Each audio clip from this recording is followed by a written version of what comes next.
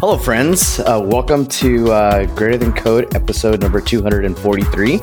My name is Mando Escamilla, and I'm here with my wonderful friends, Damian Burke. Thank you, Mando. And I am here with our wonderful friend, Casey Watts. Hi, I'm Casey, and we're all here today with Jennifer Strickland. With more than 25 years of experience across the product lifecycle, Jennifer aims to ensure no one is excluded from products and services. She first heard of Ohana in Disney's Lilo and Stitch. Ohana means family. Family means no one gets left behind or forgotten. People don't know what they don't know and are often unaware of the corners they cut that exclude people. Empathy, compassion, and humility are vital to communication about these issues. That's Jennifer's focus in equitable design initiatives. Welcome, Jennifer. Hi. Welcome. Hi, Jennifer. So glad you're here. I'm so intrigued. And I'm like, 243? And this is the first I'm hearing of it? And you can go back and listen to them all. That's Yeah. Do you have transcripts? That must be 5, almost 6 years. Do you have transcripts of them all? Yes, I they think all we have do, yeah. transcripts. I think they're all transcribed now. I'm one of those people that prefers to read things than listen.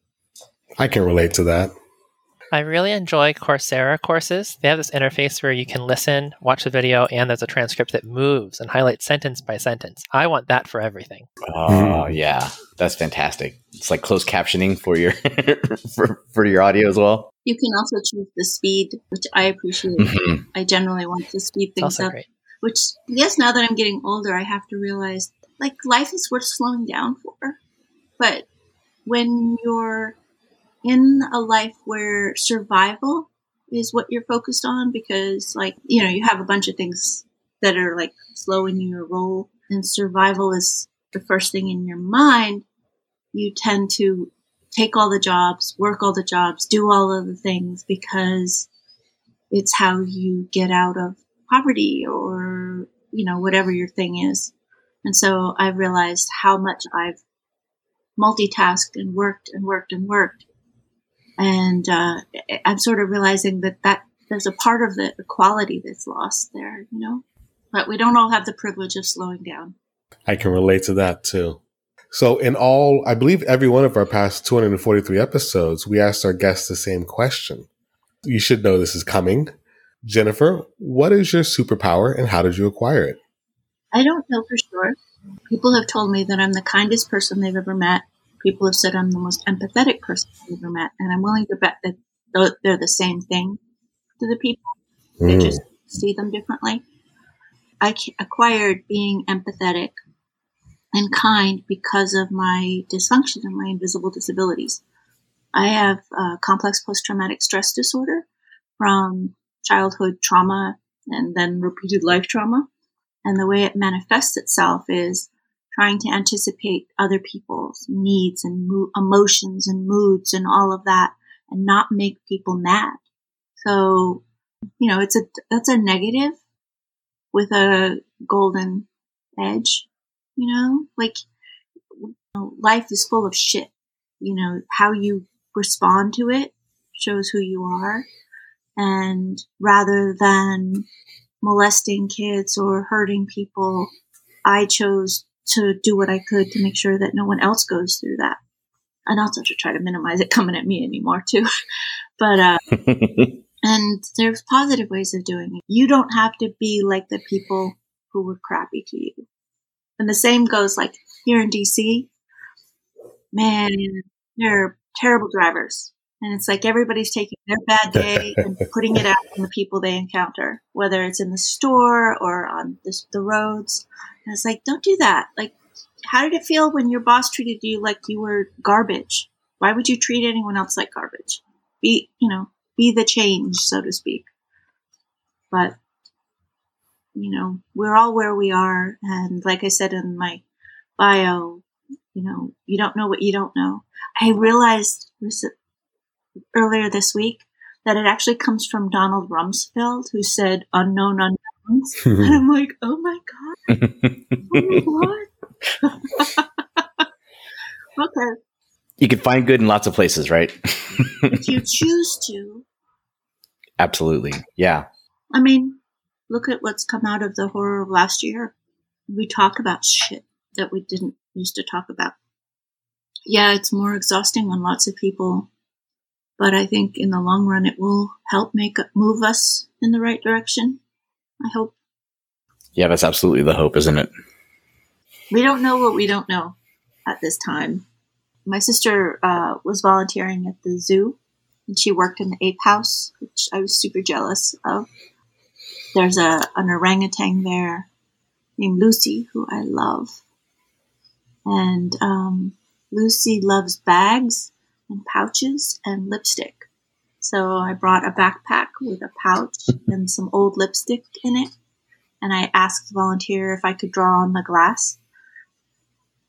And they gave me permission. So I made big motions as I opened the backpack and I opened the pouch. And you see Lucy and her eyes are like, she's starting to side-eye me like, something's going on. And then she runs over and hops up, holds on with her toes on the windowsill, and she's like right up there. So I'm drawing on the glass with the lipstick, and she's like loving it. Reaches her hand behind, poops into her hand, takes the poop, and repeats the same actions on the glass. Which is amazing. It's hilarious, but that's amazing. She's fantastic. I mean, I just think she's the bomb. My sister would always send pictures and tell me about what Lucy got into and stuff. She used to live Lucy lived with people who would dress her in people clothing. And so she's the only one of the orangutans that didn't grow up only around orangutans. So the other orangutans exclude her and treat her like she's a weirdo. And she's also the one who likes to wear clothes. So like my sister gave her an FBI t-shirt. So she wears the FBI t-shirt and things like that. So she's special in my heart. Like I love Lucy with all of it. Well, that's a pretty good display of your empathetic superpower there, Jennifer. And it sounds like it might be also related to the equitable design initiatives. Yeah. So I'm really grateful. I currently work at a place that, although one would think that it would be a big scary place because of some of the work that we do, I've found more people who know what equity is and care about what equity is. The place I worked before, I talked about inclusive design because that's everywhere else I've worked. It's like common that's what you're doing these days. But they told me, don't say that word. It's activism. And I was stunned.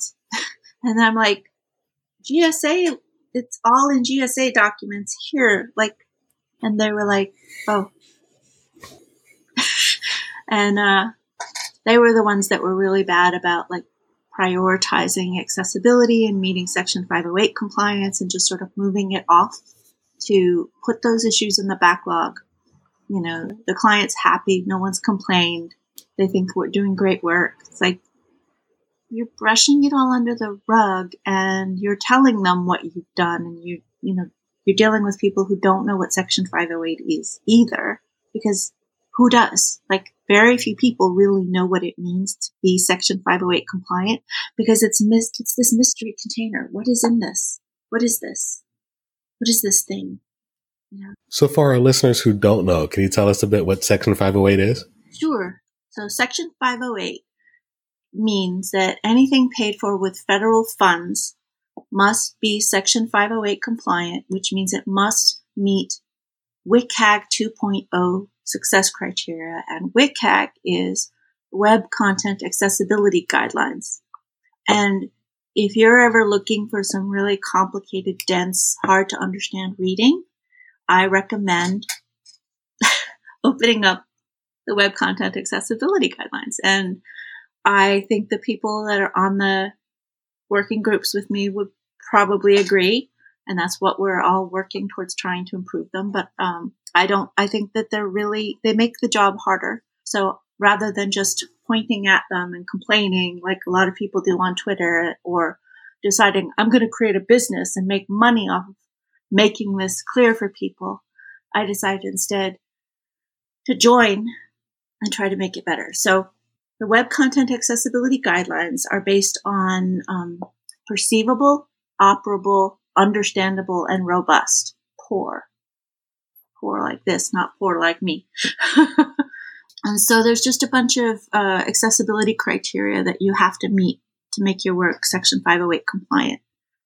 And it's so hard to read and so hard to understand that I feel for everybody. Like, of course you don't know what Section 508 compliance is. It's really, really hard to read.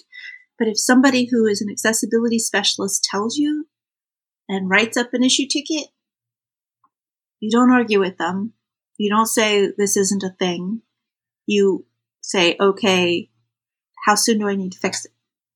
And you listen to them. But that's not what I experienced previously. Where I am now, it's amazing. And the place I worked before here, like just the contracting, they welcomed everything I said to them regarding accessibility. So I just clearly worked at a contractor that was doing a lot of lip service and not talking the talk, not walking the talk. Sorry. Super frustrating because accessibility is only a piece of it. I am older, probably than anybody on this call, and I'm a woman working in tech, and I identify as non-binary. The arguments I've had about they, them all my life has been stupid, but I'm just like, why do I have to be female? It's not like, it's just, why do I have to be one or the other?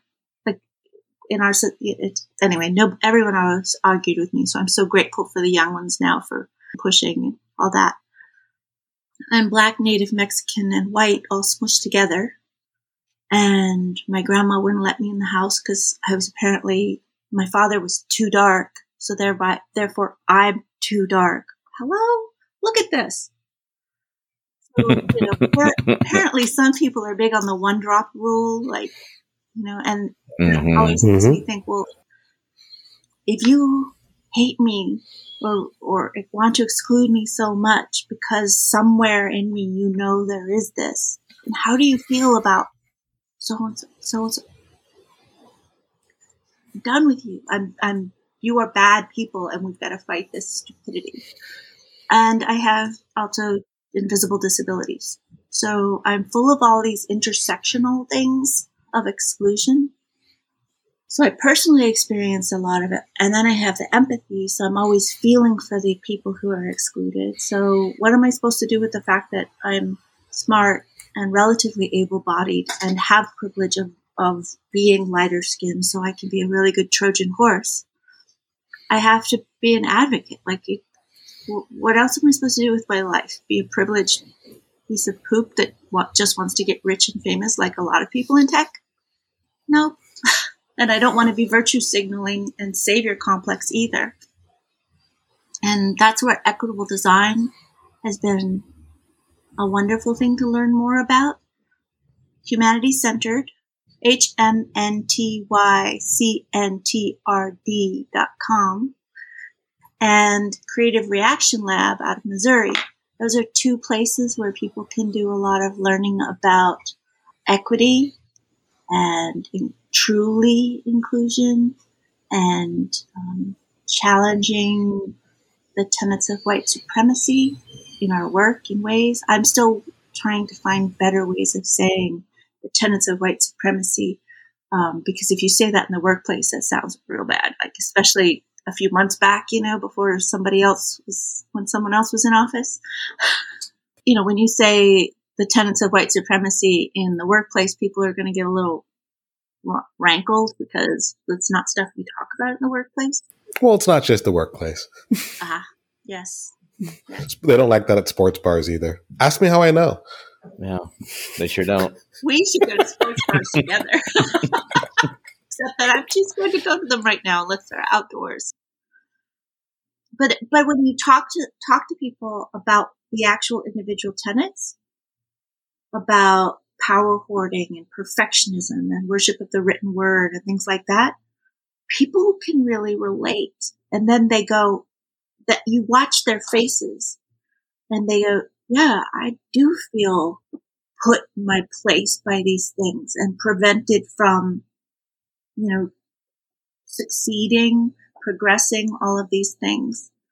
These are things that we've all been ingrained to believe are the way we evaluate what's good and what's bad. But we don't have to. We can talk about this stuff and we can reject those things and replace them with other things. But, I'm going to be spending the rest of my life trying to dismantle my biases.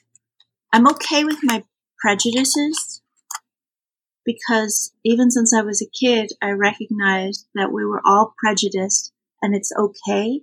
It's our knee-jerk first assumption, but you always have to keep an open mind. But that prejudice is there to protect you. But you always have to question and go, what is that prejudice? Is that bullshit? Is it right? Is it wrong? And always look at yourself. It's always doing that, self-awareness stuff.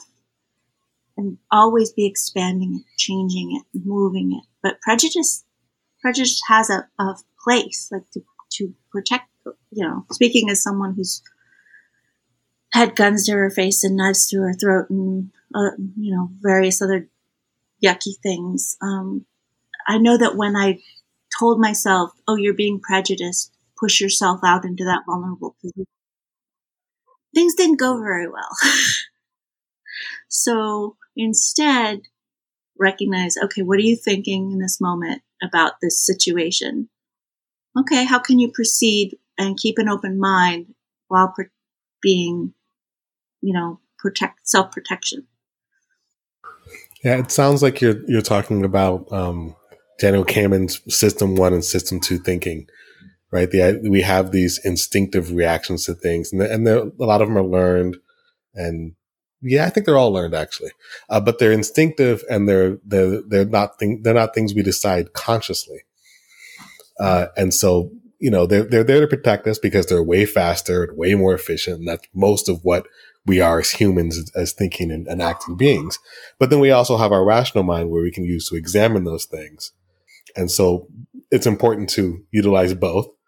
It's also important to know where your instinctive responses are harmful and how to modify them so that they're not harmful. And that is the work. I've never heard of it. Thanks for putting that in there. Power accretion principles, is that it? Oh, that's something else. Oh. Type 1 and type 2 thinking.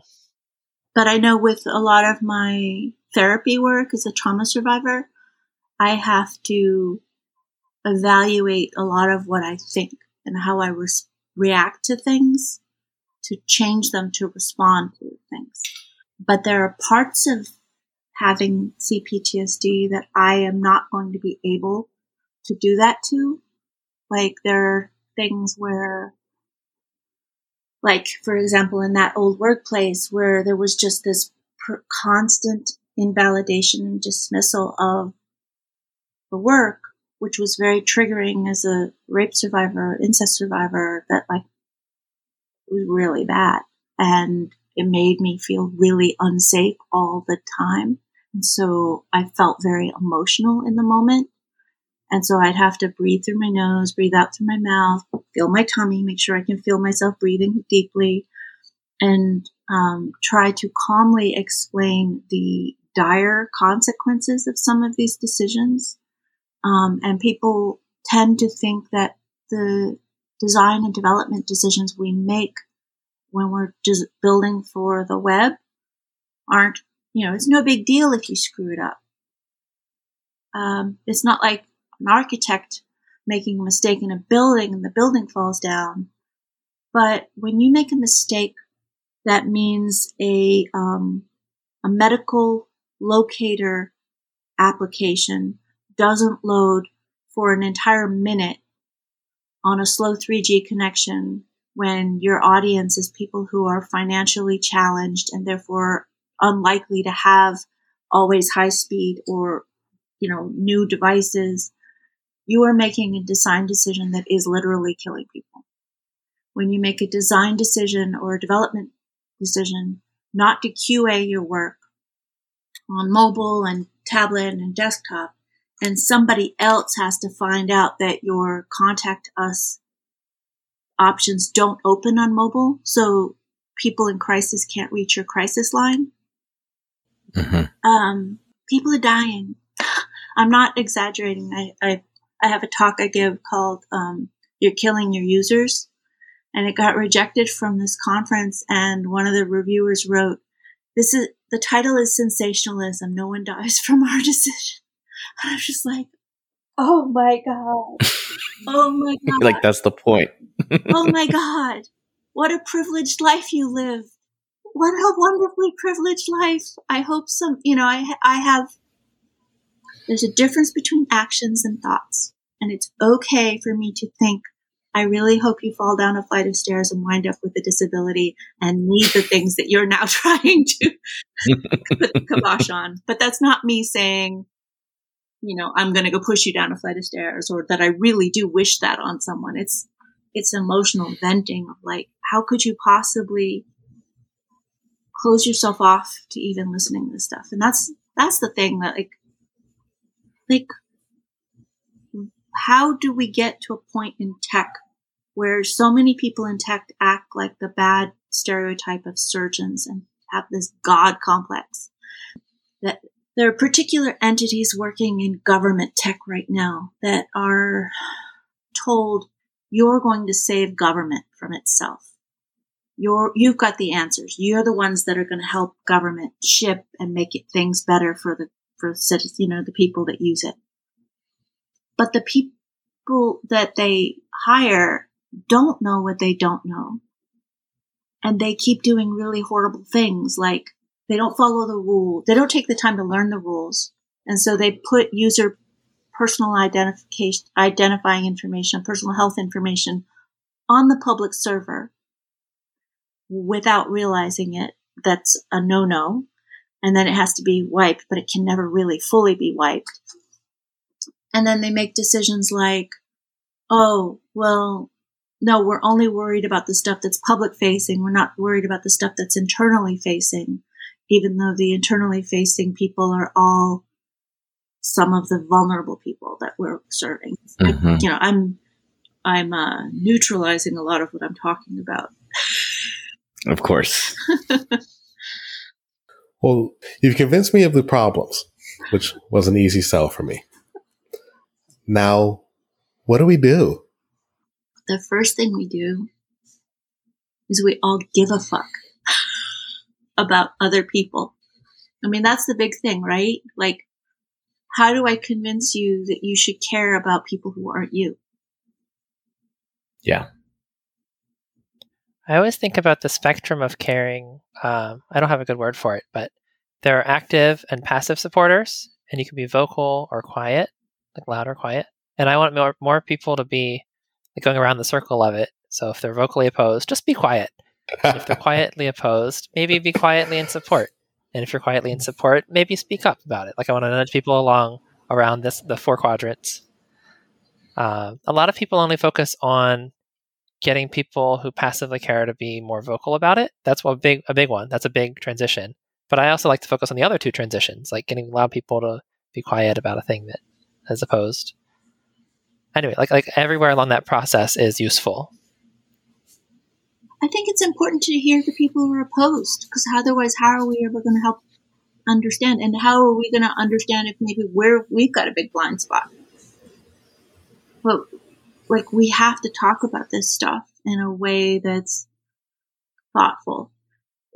I come from a place in tech where, in the late 90s, I was like, I want to move from doing print and on screen and print and environmental to web, because it looks like a lot of stuff is going to this web thing. And so I picked up Jeffrey Zeldman's Designing with Web Standards and Dan Cederholm's Bulletproof Web Design. And all of them talk about using web standards. And web standards means that you prioritize accessibility from the beginning. So the first thing you build is just HTML tagging your content, and everyone can use it. Like, you don't have, it's not going to be It's not going to be fancy, but it's going to be completely usable. And then you layer things on through progressive enhancement to improve the experience for people with fancy phones, or whatever. And I don't know why, but that's not how everybody's coming into doing digital work. They're coming in through React out of the box, thinking that React out of the box is, and it's like, nope, you have to build in the framework, because nobody put the framework in React. React is just a bunch of hinges and loops, but you have to put the quality wood in, and the quality glass panes and the handles, and, that everybody can use. I'm not sure if that analogy is even going to work, but, one of the things I realized talking with some colleagues today is I tend to jump to 3 steps in when I really need to go back, start at the beginning, and say, here are the terms. This is what Section 508 is. This is what accessibility is. This is what A11Y is. And how this is WCAG, and this is how it's pronounced, and this is what it means. And this is the history of it. I think understanding the history of Section 508 and WCAG is also vital, because in the first version of Section 508, it adopted part of what was WCAG 1.0, but it wasn't like a 1-to-1 for 1.0. It was just some of it. And then it got updated in like 2017 or 2018. I forget. Without my cheat sheet, I can't remember this stuff. Like, I got other things that keep in my brain. I just pulled up my favorite cheat sheet and I put it in the chat sidebar here. Oh, thank you. It's in my slides for Ohana for digital product design that I gave at GovUX Summit. And I think I also gave it recently at another thing. UX PADC. But the thing is, the changes only recently happened. Where it went to WCAG 2.0 was 2018, I think it got updated. So all those people that were resisting me in 2018, 2019, 2020 likely never realized that there was a refresh that they needed to pay attention to. And I kept trying to say, no, you don't understand. Section 508 means more now. And technically it's also meaning, technically the access board that defines what Section 508 is talking about you moving it to 2.1 or 2.2. And those include these things. So we should get ahead of the ball, ahead of the curve, or whatever you want to call. And we should be doing 2.1 and 2.2, and even beyond thinking about compliance and, that sort of stuff. The reason we want to do it for human beings is that 2.1 and 2.2 are for people who are cognitively fatigued. And I don't think there's anyone who's been through the pandemic who is not cognitively fatigued. If you are a robot. I don't know who could not be cognitively fatigued. And then the other people that also helps are mobile users. So if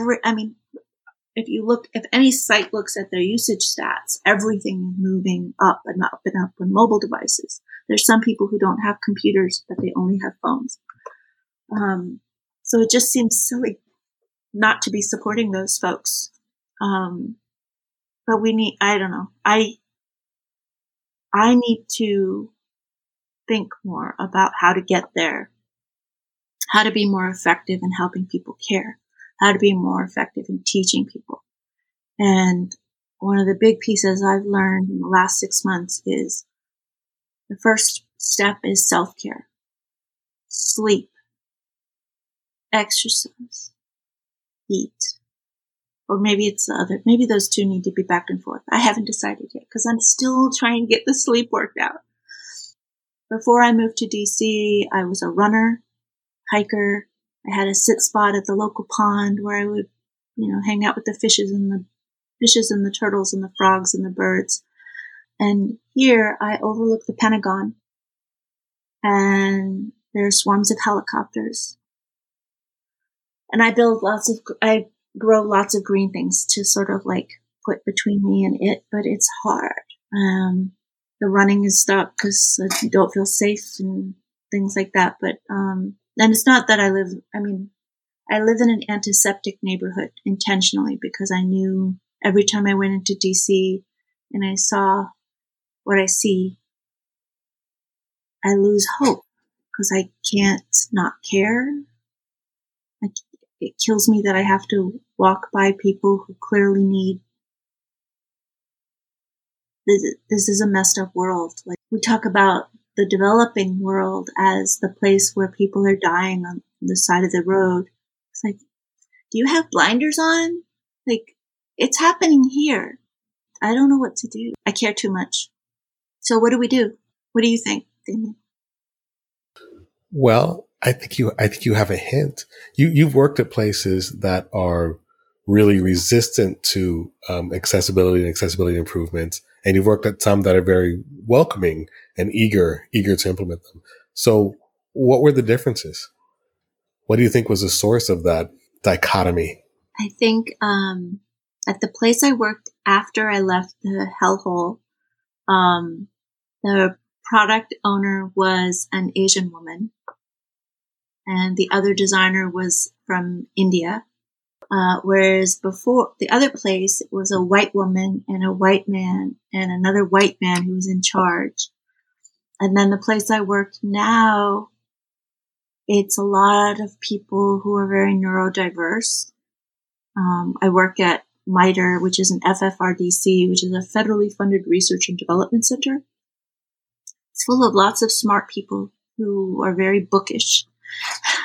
It's funny, when I was a little kid, I was in the gifted and talented, kids. And so they would put us into these class sessions where we were to brainstorm. And I love brainstorming. I love imagining things. And I feel like remember thinking, I want to work in a think tank. And just all I do all the time is brainstorm. And we figure out a way to use some of those things. And I feel a little bit like I'm there now, which is kind of cool.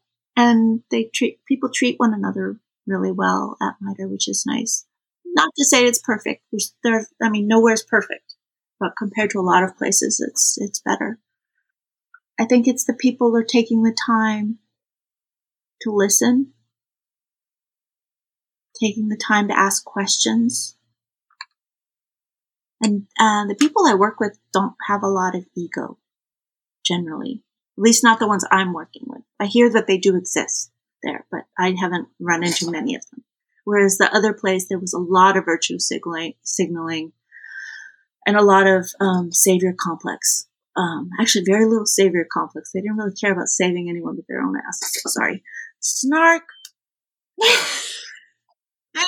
Can you tell us a little more about ego and how ego plays into these things? How do you think ego plays into these things? Well, I think it causes people to know. People turning questions around on me. That's one way.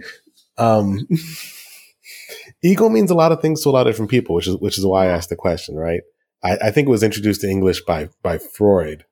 And I don't want to use a Freudian theory for anything ever. And then when I talk to people about death of the ego and apotheosis and all of these things, it seems really unpleasant. People like their self-identity. People like being themselves, and they don't want to stop being themselves. So I'm not sure how that's related to what you were saying. The way I'm hearing you use ego here sounds like self-centered, thinking about your own perspective, not taking the time and effort and energy to think about other people's perspectives. And if you don't have a diverse set of experiences to lean on your own, you're missing out on a lot. Yeah. I tend to think about, I guess it's my dysfunction. Once again, it's like, how do my actions impact others? Now, why aren't other people thinking about how their actions impact others? Like when you're out in public, and you gotta cut the cheese. Are you gonna do it when there are a lot of people around? Are you gonna take a stinky deuce in a public bathroom that other people are gonna have? And if you think about the community around you, You would go find a private one if you cared at all. But most people don't care, and they think, I do what I gotta do. I just think we need to think a little bit more about the consequences of our actions. And like I tweeted yesterday or this morning about how, I think it was yesterday, I was watching TV and a new one of those food delivery commercials came on. This one, they send you a stove. You get a little oven and you cook all of their meals in this little throwaway dishes. So you have no dishes, nothing. How much are we going to just keep creating crap? When you think about like all of this takeout and delivery, there's just so much trash we're generating. We should be taxing the bleep out of companies that make these sorts of things. Like Amazon should have the bleep taxed out of it because of all the cardboard. And I'm just as guilty because I order the thing and the box of Staples arrives in a box and it has the plastic bubble wrap all around it. Like it's just a box of $2.50 Staples. But I couldn't be bothered to go. I don't know if they have them at Walgreens or not, but like for real, I don't know. We need to do better. We need to think about the consequences of these decisions and not just do it. Like that's the thing that tech has been doing is like, let's make an MVP and see if it has wheels. Let's make a prototype, but do the thing. Okay, let's do the thing. Oh, it's got wheels. Oh, it's growing. It's growing. It's growing. It's growing. Who cares about the consequences of all of it? Who cares? Your kids, your grandkids someday maybe will when the world is gone. We're seeing, we talk about climate change. We talk about 120-degree temperatures in Seattle and Portland, the ocean on fire, the beaches eroding, like the ice cap. The Arctic is having 100 and some odd degree temperature day. Like, we are screwing it up, and our legislation isn't keeping pace with the advances in technology that are destroying things. Where are the people who care in the cycle, and how are they interrupting the VCs who just want to be the next big tech? Everybody wants to be the next Zuckerberg or Jack or Bezos or Gates or whatever. And nobody has to deal with the consequences of their actions and their consequences of those design and development decisions. That's where I think it's ego, it's self-centeredness, it's wanting to be famous, wanting to be rich, instead of really, truly wanting to make the world a better place. I know my definition of better, we've got 4 different visions of what better is going to be.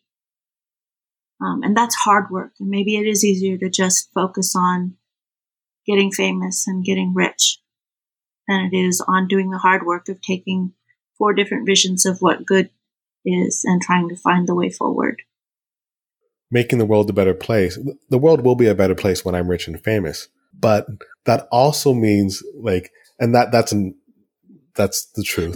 But what else you said was being empathetic and having a diverse, marginalized people in charge where you can see the impact that things are, that's right. The impact that things are having on other people. It's not just about me being rich and famous, but it's also about things being better for other people too. Yeah. I don't necessarily mean marginalized people have to be in charge. Right. I took that jump based on your description of the places you worked for. I should have specified that. I was unclear there. I do have to say that in general, when I've worked for people who aren't the status quo, more often than not, they bring a compassionate, empathetic approach. Not always. There have been some that are just clearly driven and power hungry, and I can't fault them either because it's got to take a lot to come up from wherever and fight through the dog-eat-dog world. But in the project work, there's the for, with, and by. So the general way is that we design and build things for people. Then the next piece is we design and build things with the people that we're serving. But the newer way of doing things is that we don't design and build the things. the people that we're serving design the things and tell us what they want to design, and then we figure out how to make sure that it's built the way they tell us to. And that sort of goes against like the Steve Jobs approach, where Steve Jobs said people don't know what they want, sort of thing. I think wasn't that what he said?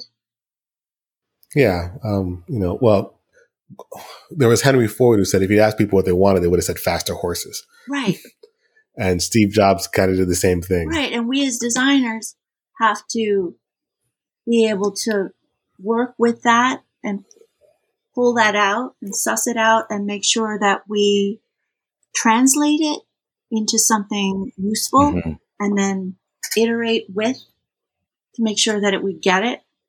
Like when I do research, listening sessions with folks, I have to use my experience doing this work to know what are the, like Indy Young taught me, inner thinking, reactions, and guiding principles.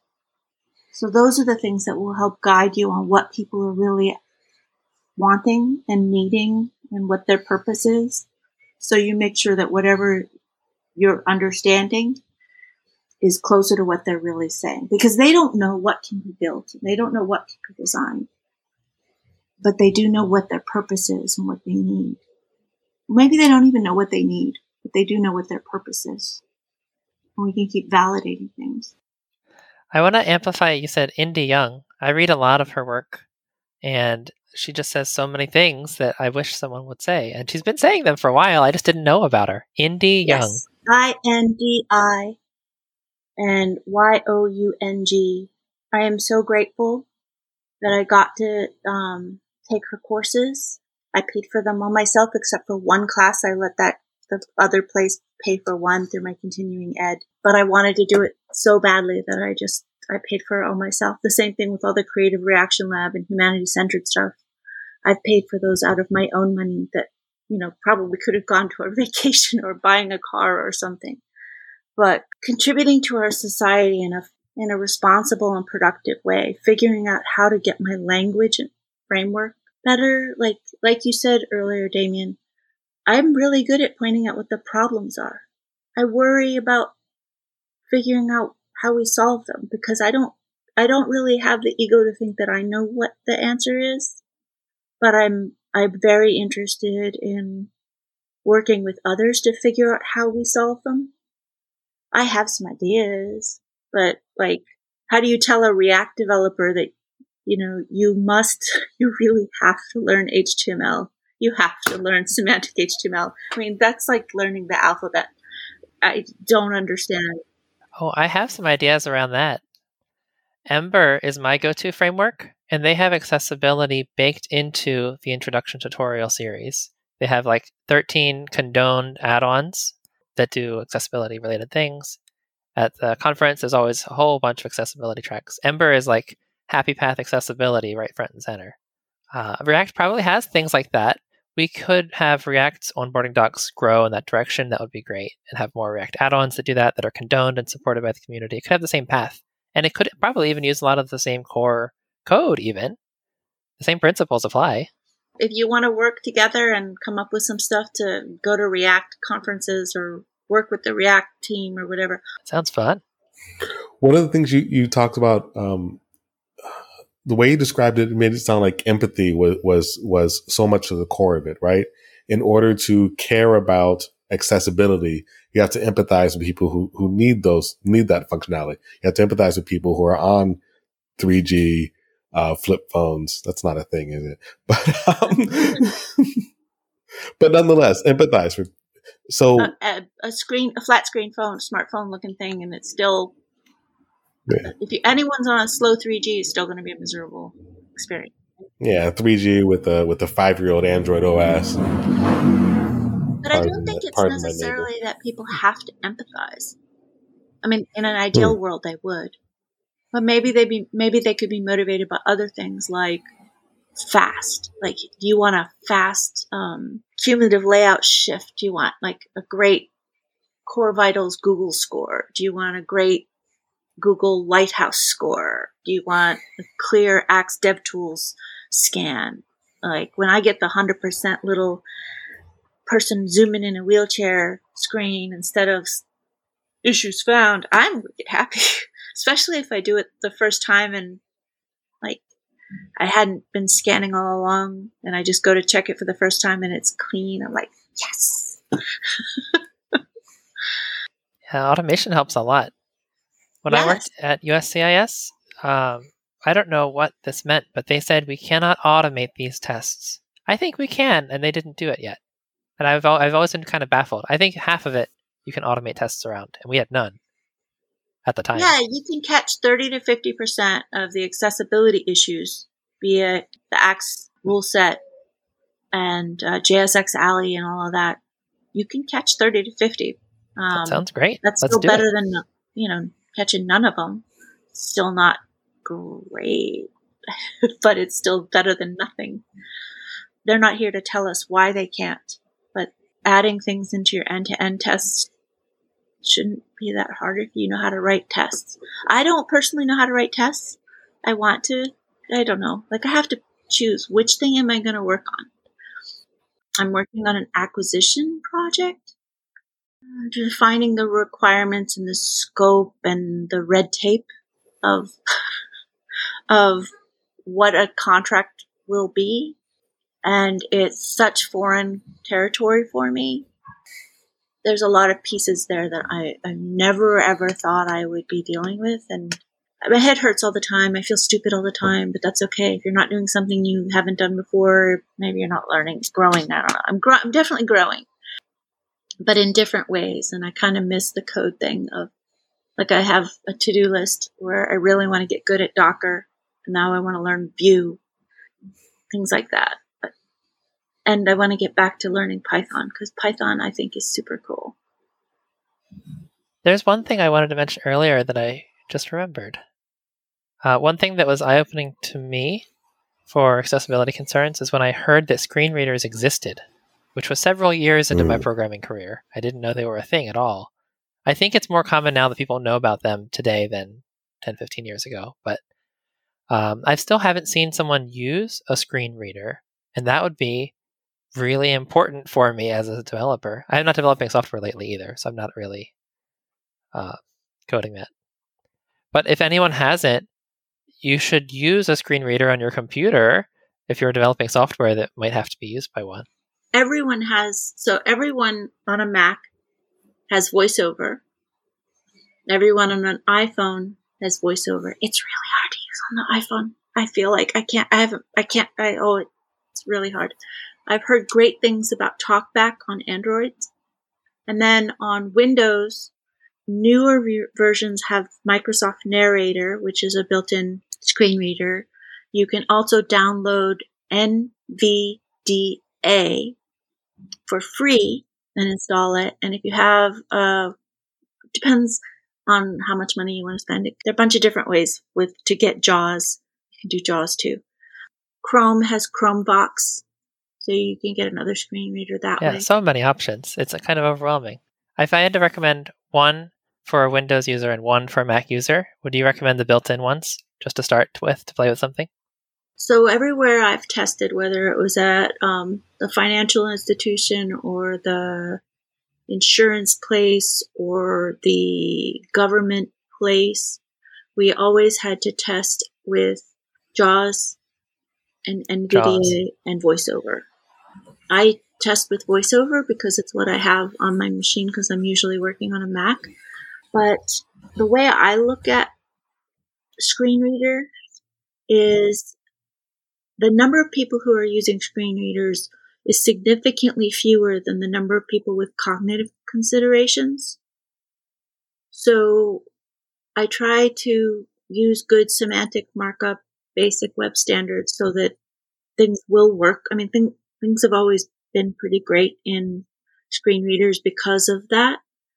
I try to keep my code from being too complicated or my UIs from being complicated, which might to some visual designers seem somewhat boring to some of them. Do you ever turn off CSS Yes. for the test?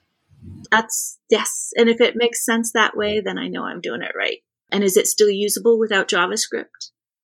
Better yet, Hayden Pickering's way of like it's not usable unless you turn off the JavaScript. That was fabulous. That pissed off so many people.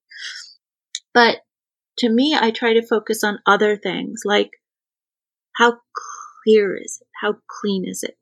Can I tab through the whole UI? Can I operate it with just a keyboard? Your keyboard is your best assistive tester. You don't, skip. If you can tab through anything without getting stuck, excellent. If you don't skip over nav items. And my biggest pet peeve is when websites don't work when you zoom in, because all of my devices I have zoomed in, not because my vision is bad, but because for my posture, I want to be able to see my screen from a far distance and not lean in and crane my neck over my laptop and my phone both. And a lot of websites break. Yeah. If you zoom in the text at all, you can't read anything. Yeah, at the one place I worked before, we required 2 steps of zoom in, 2 steps of zoom out, and it still had to be functional. And I don't see that in most places. They don't bother to say things like that. Yeah. At the government, I don't know how common it is people do that. I do it, so I think it's very common, but I don't know the rate. But that's how the world is, right? I can tell you that once you hit this old age, and your eyes start to turn against you, and things are too small or too light, you suddenly understand the importance of all of these things so much more. So for all of those designers doing your thin gray text on white backgrounds, or thin gray text on gray backgrounds, or your tiny little 12 and under pixels for your legalese, karma's a bitch. We've all done it. There was a time I thought legal text nobody cared about the legalese. That's not true. Even your footer on your website should be big enough for people to read. Otherwise, they think I'm signing away my soul to Satan because I can't read it. If you can zoom it in, that's great. But some apps disable the zoom. So we usually end on a series of reflections. How do you feel about moving to that? We'll let our guest go last. Casey, do you have a reflection you want to share with us? I'm thinking back to Mondo's dog, and I thought it was interesting, Jennifer, that you linked your experiences with the dog's experiences. Like some of the symptoms you have might be similar if the dog has CPTSD too. And I think that's really insightful. I think a lot of animals have that kind of setup, but we don't treat them like we'd treat humans with those issues, even if they're similar. The phrase that was in your bio, equitable design initiatives. I really wanted to dig into that because that fascinates me. And I guess it kind of draws that bridge between things that I think are very important for me, both accessibility, that sort of work, especially in software design, because that's where I'm at, and then destroying the tenets of white supremacy, and being able to connect those as things that work together and seeing how they work together. Yeah, that's what I'm going to be reflecting on. Yeah, whenever we're doing our work, looking for opportunities to surface and put it out for everyone to look at. Who has power? If this changes, who has power? If this doesn't change, who has power? What is motivating the players? Are people motivated by making sure that no one's excluded? Or are people motivated by making sure that their career moves forward or they don't get in trouble rather than truly serving? I still am in the mindset of serving the people with a purpose that we're aiming to meet the needs of, kind of thing. I still have that mindset. A lot of the prep work, we're still talking about the people we aim to serve. And it's still about getting them into the cycle. That is a very big position of power that a designer has, and acknowledging that that's power and that I wield that power in a way that I consider responsible, which is to make sure that we are including people who are historically underrepresented, especially in those discussions. I'm really proud of a remote design challenge where all of our research participants were either people of color or people with disabilities. And the findings, the insights were so juicy. There was so much that we could do with what we got. It was really awesome. So by equitable design initiatives, it's really just thinking about acknowledging the power that we have and trying to make sure we do what we can to share it, transfer it, being really respectful of other perspectives. And I've always thought of it as infinite curiosity about others. And some people have accused me of being nosy, and they didn't realize it's not about like getting up in their private business. It's just, I want to be gracious and respect others. What I will reflect on was how I really need to rest. I will continue to reflect on how rest is key. I'm making a conscious decision for the next couple of months to not volunteer because I tend to do too much, as Casey may or may not know. Yeah, I want to wake up in the morning and feel energized and ready to take full advantage of, which is not the right way to phrase it, but show up as my best self and well prepared for the work, especially since I now have found myself in an incredibly compassionate, smart place that it genuinely aims to improve equity and social justice and do things for the environment. And how grateful I am. Like, I totally thought this place was just about like, let's bomb them all. You know? And it's so not. So there's so many wonderful people. I highly recommend everybody come work with me if you're good, if you care about things. That's awesome. Well, thank you so much, Jennifer, for being our guest today. It's been a pleasure.